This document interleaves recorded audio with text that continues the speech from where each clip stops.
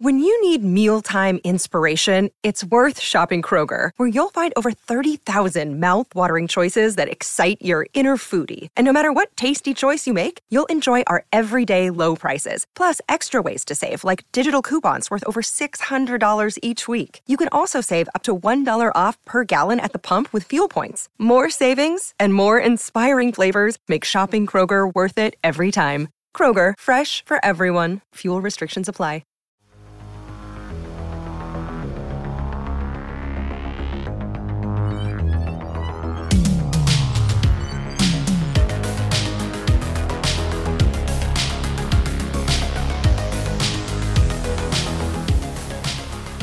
Welcome back to another episode of The Blue Turf. This is Thad Bell from The Blue Testament. With me, I have Eric Bergrud, my co-host, Comets color guy and soccer extraordinaire knowledge for the indoor league and elsewhere. How are you doing today, Eric? I'm doing fine. Getting ready. All my Christmas shopping's done. I'm waiting to get in the mail. I ordered myself a Comets Christmas tree, and it's supposed to arrive by 9 p.m., one of those ceramic trees. So assuming it arrives, I'll probably post some photos on social media.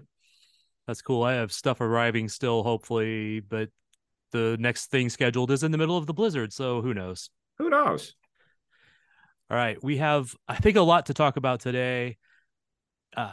Just a very quick synopsis. 2 games over the last weekend, following the same pattern: on the road with a loss, coming home, getting a win. The 2 games now in a row at home where they've held the team scoreless in the first half. And we could dive in a little bit deeper. What did you see this weekend, Eric? What stood out for you? So when we gathered last, Thad, I said the Comets had one task in Milwaukee. It was taking the game into the overtime, and they got within less than a minute of doing that. They were down 6-1. Things looked bleak. Then all of a sudden, Comets adjusted and put their foot on the pedal. So the first half, all sorts of defensive crises that took place. The second half, much better. Saw Lucas Sosa with a hat trick. Togba has been terrific this season. 5-game goal scoring streak, 6 goals. He's been great. We saw things starting to click, tie the game, and then lose it in the last minute. But I think that what they took from Fridays is the understanding that as a team, they need to work together and they can overcome. Came back home to take on the St. Louis ambush. And although the score got a little bit tight, it was still a comfortable 3-goal win against St. Louis on Saturday night. Yeah, I had some family stuff going on, so I did not see the first half of the Wave game live. And then, honestly, I turned it off right after they scored to get the lead or take the win. So I did not see everything. We'll come back to that probably later. Lucas, he seems like he's becoming the anti-Wave guy. Well, he from on the field, that was one of the best games I've seen. He obviously can score with both feet. They're using him in all sorts of situations. We saw him score the game winner against Milwaukee here in overtime the previous weekend, and 3 goals against Milwaukee up there coming from behind. He scores with his left foot. He scores with his right foot. He makes it look fairly easy. Sometimes he presses, and you can tell when he's pressing, he tends to send his shots up into the netting or into the audience, but he seems to be zoned in right now, and I could see him going on a roll. Oh, definitely. But it seems like he likes to score on the Milwaukee. So if you have to pick a team to score against, that would be a good one if you're the Comets, because that rivalry is getting, it was already a serious rivalry. It's getting intense. Almost ridiculously intense, it seems. But we'll probably come back to that later. Like you said, they came home, played the ambush, relatively comfortable. They held the ambush scoreless for the first half. Again, second game in a row they've done that. So the defense is seeming to step up this year a little bit, and that's even with missing Ray Lee's been injured. Richard Schmerman's been injured. Chase Bromstead he missed that game. They've they don't have some of the bigger names they had last year that had stepped in for a while, Matt Lewis, and McLaughlin, for example. But the defense has been much more solid, I would say, at least in streaks this year. What do you see in that? Well, I'd say a couple of things. I mentioned Togba. Togba has been terrific both ways. So in Milwaukee, in addition to seeing him score, we saw him chase from behind Ian Bennett on what could have been a breakaway. And so you have somebody with his speed who can play two ways. John Sosa has been terrific last year in this. We know he can score. Had a very deceptive free kick goal against St. Louis. It's always good when you have a three-man wall in front of you and you can make somebody duck and just put it over his head, and he did that. But I think he's getting a little bit more strategic on how he defends as well, just so that way he's not having to go back and forth, back and forth. I thought O'Dane Sinclair on Saturday was terrific. He had a wonderful backheel pass on a goal. He got turned by Huffman on the game-winning goal on Friday night, but I thought he was really solid on Saturday. And so there have been lines and lines of players doing their thing. And I think I've said this a couple times now, that it's going to have to be a team approach this year. And I think we saw that on the second half of Friday, and we definitely saw it during Saturday's game. Absolutely. That goal by Sosa, I was shooting from the opposite end on that, and I think kind of a interesting 3 or 4 shots together where he runs up and the ambush player ducks, and he just puts it right through to the upper 90. So check out my Instagram for that. That's awesome. Well, it's funny is the next night, almost the same kind of goal Craig Chiles scored on a free kick. It wasn't quite the duck, but it was the same idea. And my thought was, I've seen this somewhere before. Yeah, no, but that just again shows Sosa's experience, veteran wiliness, whatever kind of word you want to use there. But that's something that he can do that maybe somebody else wouldn't, which is why he's taking that spot. All right. Oh, and we can't forget Nacho with 2 goals on Saturday, and that's not somebody you expect to score your goals, but the passing was crisp, getting him free. And a big shout out, somebody we called out on air, Ali Sadal. He's been putting in the hard work, and he made a great run and scored a goal on Saturday. So they're starting to get, I should say, on offense production across the board. Yeah, and that's a guy who, I mean, he got, I don't remember how much time he got last year, but definitely seemed like last year he needed to take a step up. I mean, he did, it's getting that experience, the speed, the physical, all of that. And he's not the biggest guy in the world. I mean, he's, not short, but he's also a toothpick. So, well, then on the other hand, big guys, Big Mike, a goal in each of the games, and finding the back post being the right place, right time, almost identical goals sitting there on the back post. So he's starting to find his groove now. And so if the Comets can get that kind of production across the board, then we're going to start seeing what we saw this weekend: 7 goals Friday, 7 goals Saturday, and not so much the 4 goals that we were seeing earlier in the season. Yeah, very true. De Silva, I know I talked to him in preseason, and he's a guy, he was telling me about how he was healthy like the first year he was with the Comets when he was on loan during the pandemic. Last year he had a lot of issues, vertigo and some other stuff, more physical injuries. But he was telling me how he felt like he was back to what he was that couple years ago. So it's good to see him kind of getting in that groove, like you said.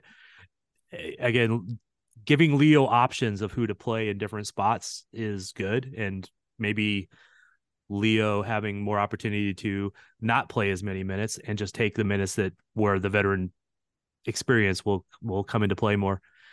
Well, there's a name we haven't mentioned, is Rion Marks. So Rion Marks made his season debut on Saturday night. He's always a handful when he gets in. We knew he wasn't 100% in terms of total fit, but fit enough to score a goal, create challenges, mismatch challenges with defense. And what Nick Bassos and I saw on air is, if he can get back to the position of holding up the ball, there's enough options there in the midfield, guys running off of him, where he can hold the ball, lay it off, and we could start seeing goals spread across the roster. Yeah, he's I would hate to play against him. The size and stuff and ability he can turn a defender. It's going to take somebody that's pretty strong to keep him from being able to at least get shots off in that goal. Let's see. Anything else that stood out from the weekend for those two games? More consistency on offense, which I think is good because that had been lacking. I think you're right that Leo now has some decisions, particularly as with Marks coming in full into the lineup. How many regular shifts does Leo have to play versus power play and power play kill? There are enough options coming back that some of the players missing. You didn't mention Lucia Tetsane, who missed Saturday night. Yep. You're going to have players banged up, but I think there's enough talent to overcome it. The only other thing that we're still waiting to see on that is whether we see visa relief for some of the players who've been in visa purgatory. Let's call it that. I would say every week we hear, oh, it's close or there's another step taken. Again, I've heard that there's another step taken and we might see those guys this month. That's again, I'm not saying that's a absolute 100% news, but let's just say that's the rumor that I heard. So stay tuned. Yeah, I will try to confirm that soon, but there was other stuff going on that they needed to focus on the last couple of days, which I guess we could probably transition into that. What do you think? Let's do that. The inaugural MASL college draft was today. The Comets picked the 9th. There was 3 rounds. The first 2 rounds were regional only picks. The third round was you could pick anywhere, but it looks like a lot of teams still stayed regional. But it took place today, and the Comets have 3 players. One of them whom you pretty well know. I do. Which order do you want to go? First round, second round, third round, or you want to start a third round and move up? Well, let's go in order here. First round, John Klein. Yeah, John Klein the third. So longtime Comets fans may recognize the name John Klein. So his dad played for the Comets in the 90-91 season, went from there to St. Louis Storm, wound up becoming the coach at Columbia College, the college coach of Nicolau Neto. And so St. Louis University has had a decades-long, generations-long record of producing professional players. And with this draft, we have another Klein possibility of coming in the pros. Here's the kicker. He's eligible for the MLS Super Draft, which is Wednesday of this week. So we'll see if any of the MLS teams pick him. The catch is with the rules in this league that the Comets will retain drafted player rights through December 1st, 2023. So it's a calculated risk for the Comets, but it's an opportunity to at least see if there's hope to sign him, if not this season, next season. So that's sort of Klein in a nutshell. He was co-offensive player of the year in the Atlantic 10 Conference. Brian Budzinski, the Comets managing partners, talked with me about him already and was eyeballing him in the draft. So I wasn't terribly surprised that he was their number 1 pick. Yeah, and I like the pick. He's like you said, is a little bit of a risk taking him. He could end up getting drafted by an MLS team. He could, if he doesn't get drafted by an MLS team, he could get signed by a USL team, and that might see what his future holds from there. But it's a good risk. It's a good pick. He's a talented player. He's about 5'7", not very huge, but I think he would be one of those guys who would very well fit into a Comets midfield, and his passing ability, setting up plays would be excellent. And it'd be another. I would love to have another former Comets relative kid playing in the league. Seems we talk about that a lot. You mentioned Doug McCloggin, Kyle McCloggin, this generational thing that seems to happen not only with the Comets but across indoor soccer. Yeah, then we need to do a pod just on that one day on the generations of players who have played. All right, the next player, and so from UMKC, Arnie Newfang, I saw him play once or twice. He's a midfielder. He was academic all-conference this season, prior season, he was all Summit League, second team, German midfielder. What Budzinski said is when they scouted him, they really appreciated his mentality and technical ability. And so this team is built for technical players.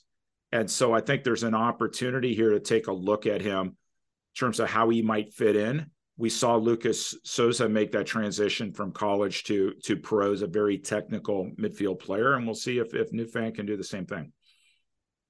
Yeah. And I've seen him play a couple times like you have.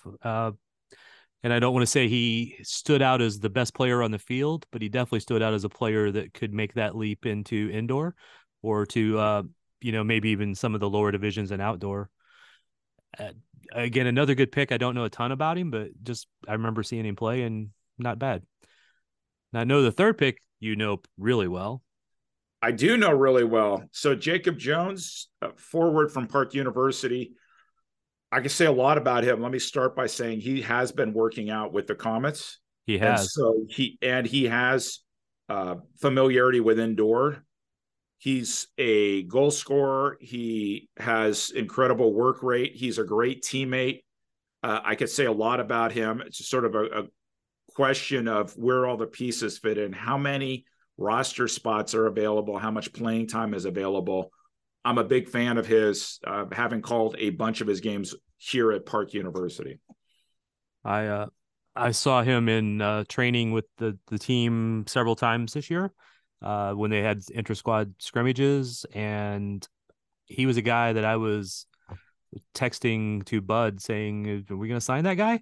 And I didn't even know where he was from. I just was watching him play. There was actually 2 or 3 guys that stood out to me that had been training with the Comets. And again, they always have these guys who train with them while they're in college or just off season and stuff. And they signed one of those guys that I was asking about, and he was definitely one of the other guys I was questioning and hoping that he might get signed. So I like that they drafted him. So that shows that they at least want to keep his rights and keep anybody else from stealing him. That's right. Just in the off mention, I mentioned the other they had signed one of those players. That was Jacob Garza. So Jacob Garza, I can talk a little bit about. He did dress on Saturday night, played high school soccer at Park Hill South. So I got to see him play there, and he played a year for us at Park University. He can play both up in the attack as well as defense, and he's somebody who's a serious gym rat. So if you stand next to him, his arms are pretty big. He takes his physical fitness seriously, as does James Togba. And so he had been working out with the team last year. Nothing kind of panned out, and then he tried it again, and he was in the lineup on Saturday night. Didn't get any playing time, but definitely was dressed. I thought he did get a couple of, one shift at the very beginning, near the beginning. I was thinking he did. Yeah. Okay. And that's I could be wrong, but I maybe I saw Nick McDonald's blonde hair out there, but I thought it was Jacob. But if not, I apologize. But he's a guy who stood out in the training because he was always doing the really hard work in training. I mean, not that everybody else wasn't doing the hard work, but he was just doing every little bit of it. If you know a lot about soccer, teams practice some kind of version of rondo, which 5 guys on the outside, 2 guys in the middle, or some various versions of that. And he was excellent at just at pressing guys and taking balls off of them and stuff like that. So he would have been an ideal the defensive runner kind of guy, like Christian Andereos. He would be in that kind of same mold, at least for, to get into the team and work his way into getting more time.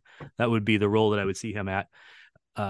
Jacob Jones, on the other hand, I would see him definitely being more of a guy on the offense, scoring, setting up. He was very good at getting off those shots in training. So. Yeah. And I think what's great is there's a talent pipeline, which Comets fans should love to see, that if all these pieces can come together, it's going to increase competition for playing time, should raise everybody's level. And then that gives the coaching staff some hard choices in terms of who makes the lineup game in, game out. Yeah, I think there's so much talent here that the Comets have scouted. They need to have their own MASL2 team. What do you think? I think you should invite Brian Budzinski on as a guest at a future podcast and see what he says. Ah, I think that's already a plan. So we'll work on that. I'll have to have a list of questions though to put him on the spot on a pod, Right. not give him And he's chance not to. afraid. He's not afraid to share how he feels. So, No. yep. Let's see, anything else that stood out from the draft? There was let me pull that back up. Well, There's yeah, a I mean, couple. so let's talk a little bit about format, because you can see how that played out with the selection. So round 1 and round 2 were territorial, which meant that teams were limited to drafting players who had either played high school, college, or had residency in their states. And so you see, as an example, Mesquite Outlaws drafting somebody from Texas, Milwaukee drafting a goalie from the University of Wisconsin. Once you get into the third round, then it was wide open. But it seemed like a lot of schools drafted within their circles. So Dallas drafted Roman Knox from SMU. You had players getting drafted from neighboring states. There were all sorts of options there, and how many of these players wind up signing?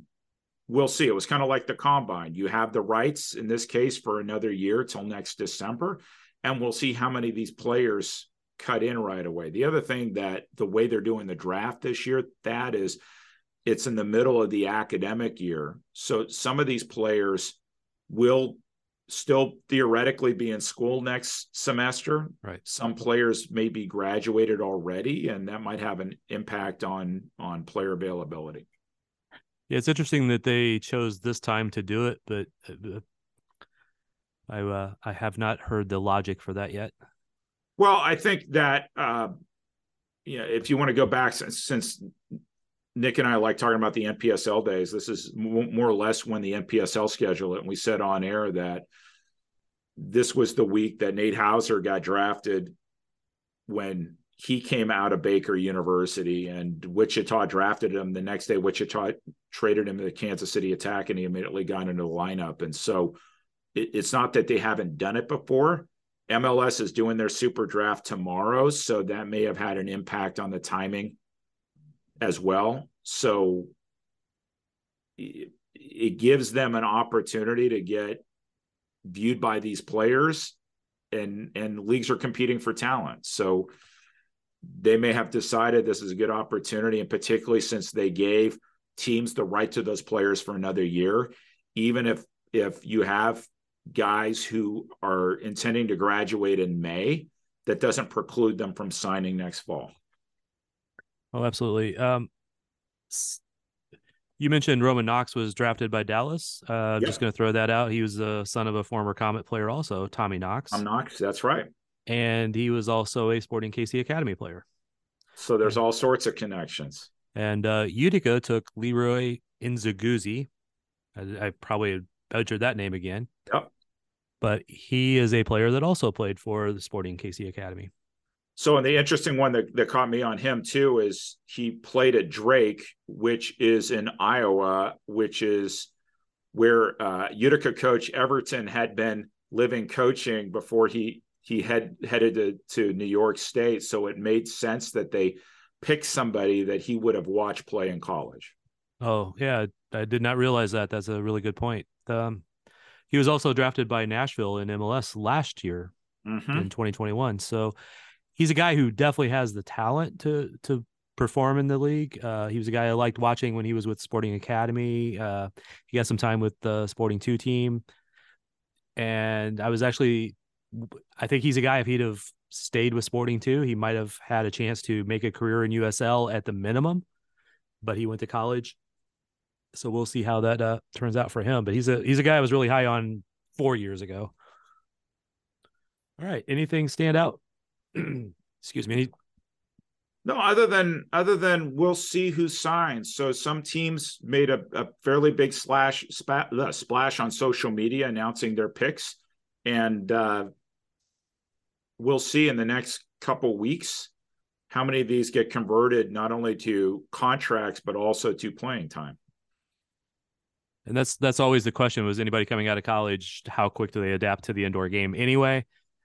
I quite honestly expect the vast majority of these players to make more of an impact. If they even make any impact, it'll be in next season more than this season. So it's just because even if you're a great player, you have to learn the game enough to make a difference. That's right. That's right. And not all of these players have had the luxury of having indoor soccer facilities in their cities where they could play in the off season. And so you talk about somebody like a Jacob Jones constantly at the Soccer Dome. Jacob Garza has played at the Soccer Dome too. And so in some of these cities, college players have fairly significant indoor experience already from their club level or just playing in house leagues, whereas other players, this is a brand new opportunity. Yeah. Even guys who have a fair amount of indoor experience, it's a help, obviously, but it's still a big step going from showing up and playing with a club team to playing with a professional level and understanding the different strategies. Absolutely. But it's I'm loving that MASL has done that, is doing the college draft now. We'll have to see how that pans out for the next year or so. Let's see. Do we have any other news that we want to talk about today, Eric? Well, I made a lot of fans in Milwaukee over the last few days. We could talk about that. All right. So it's one of our favorite, I want to use the quotes there, favorite players, Derek Huffman, has gotten a suspension and an undisclosed fine. And would you like to tell us why? Well, is why an existential question, that, or maybe this should walk through what happened. So you might recall that there was an altercation, an incident in Kansas City last season involving Derek Huffman and Nicolau Neto. Nicolau Neto wasn't playing. The league suspended Derek Huffman, and then he came back off suspension. That was a 5-game suspension. And so fast forward to this season, big dramatic game. Kansas City and Milwaukee had gone to overtime the previous weekend. I think it's fair to say that words were shared on the field. You mentioned Lucas Sosa getting amped up for Milwaukee, scored the game-winning goal, then took off his shirt and kind of did it in front of the Milwaukee bench. Milwaukee coaches and players weren't happy, and words were said. And then you knew the rematch was coming. Milwaukee's cruising. Kansas City comes back. Huffman scores the game-winning goal for his hat trick. He's named the player of the match. He's on the field, post-game interview. Then he chooses to say something directly about Kansas City. Let's say it was directed at the Comets. It wasn't directed at the city. And that was it. The league announced on Monday a 1-game suspension and undisclosed fine for that activity. And let's just say that some Milwaukee fans were not happy about it, were not happy about the logic, said that Kansas City players have routinely said things to fans up there. I decided maybe I should wade into this discussion, and I've seen video. Let's just say there's a difference between cell phone video, Thad. There's a difference between what happens in the corners and what happens on the field in a totally organized post-game or halftime video. And so the league chose to make a decision. We don't know all the details about the logic in terms of how this relates back to last season's suspension. And clearly there's some hard feelings in Milwaukee. The fans were suggesting that maybe they should get T-shirts made with Huffman's quote on there. You might recall that Milwaukee is scheduled to come back to Kansas City on January 21st for what will be the alumni reunion game And so it's going to be loud in there in Cable Dahmer Arena. And they still have 4 games to play each other. They played twice already, 4 more. And it just feels like everything is amping up.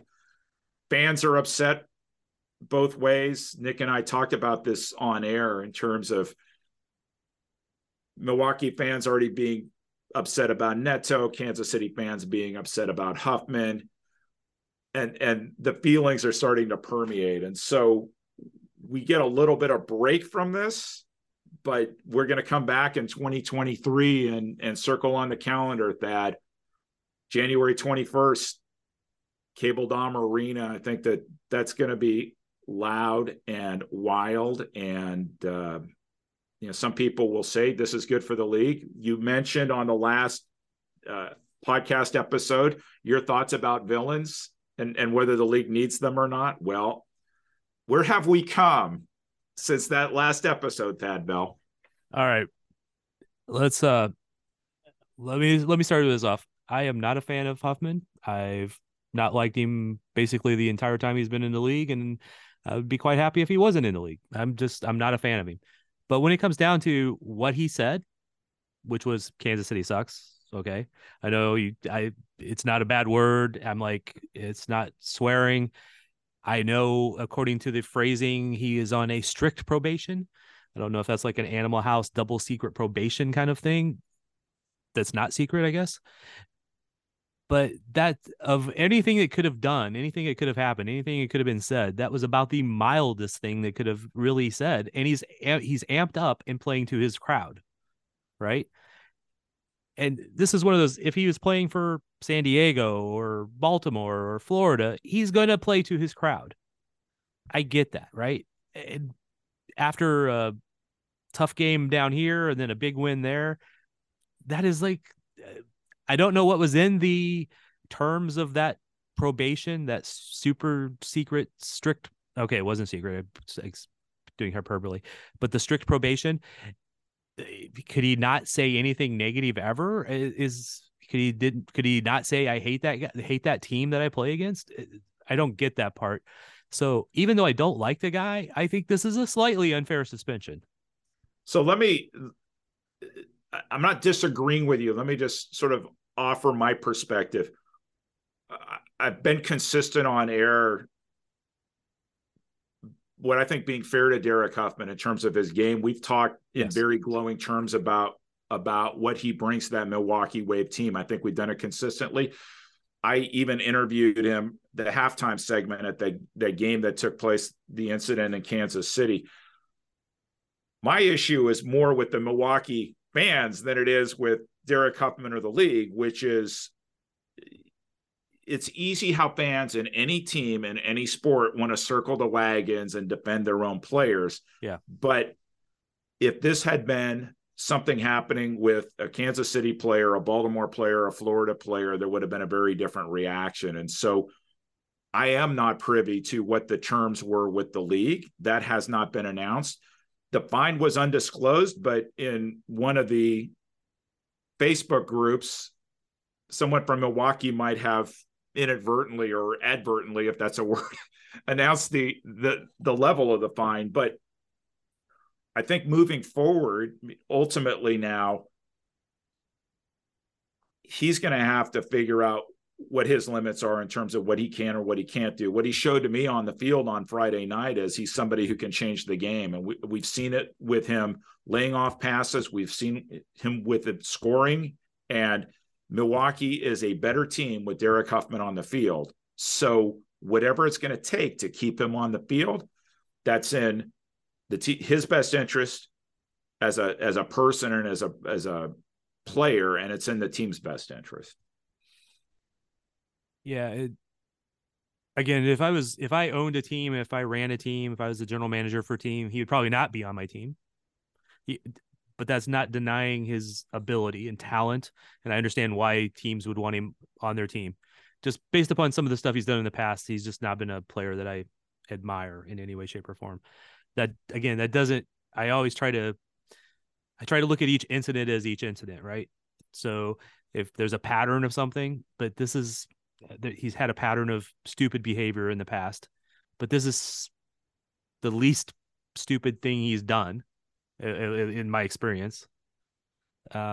It just doesn't seem justified in regards, but again, we don't know what was in the terms of his probation. So this is reminding me a lot of 1980s wrestling in terms of where we're going with heroes and heels, fans getting all excited, and it's pretty easy to flip between booing a heel and cheering for a hero. And I'm just waiting for the steel cage matches to come into some arenas, because it sort of has this vibe this season. And I think otherwise we're seeing competitive, exciting soccer. I think I came back this weekend from the St. Louis, Kansas City game and caught the end of Monterey, Chihuahua, and that was fantastic. Teams have gotten better. Mesquite's been surprising in a really good way. And so I think that this league has elevated from last year to this year, but we have all this drama circulating and kind of fueling what we're discussing. Right. And I'm one that traditionally doesn't want to talk about the drama as much, because I want to talk about the games. I want to talk about the players who great performances, or players who need to step up, or the tactics, or changing up lines, or who might make it, who's the next one to come out, whatever. That's why I'm not necessarily in favor of all the villains and heroes aspect of it, but it still comes down to, this was news. And I admit my dislike for Huffman, but at the same time, I'm defending what he did in that particular one. Honestly, if I was him in that particular situation, I might have said the same thing. And hopefully I wouldn't have dropped any other more level of profanity or anything, but I don't blame him for that. So at least I think I feel like I'm intellectually honest. I'm defending him for something for a guy I don't like.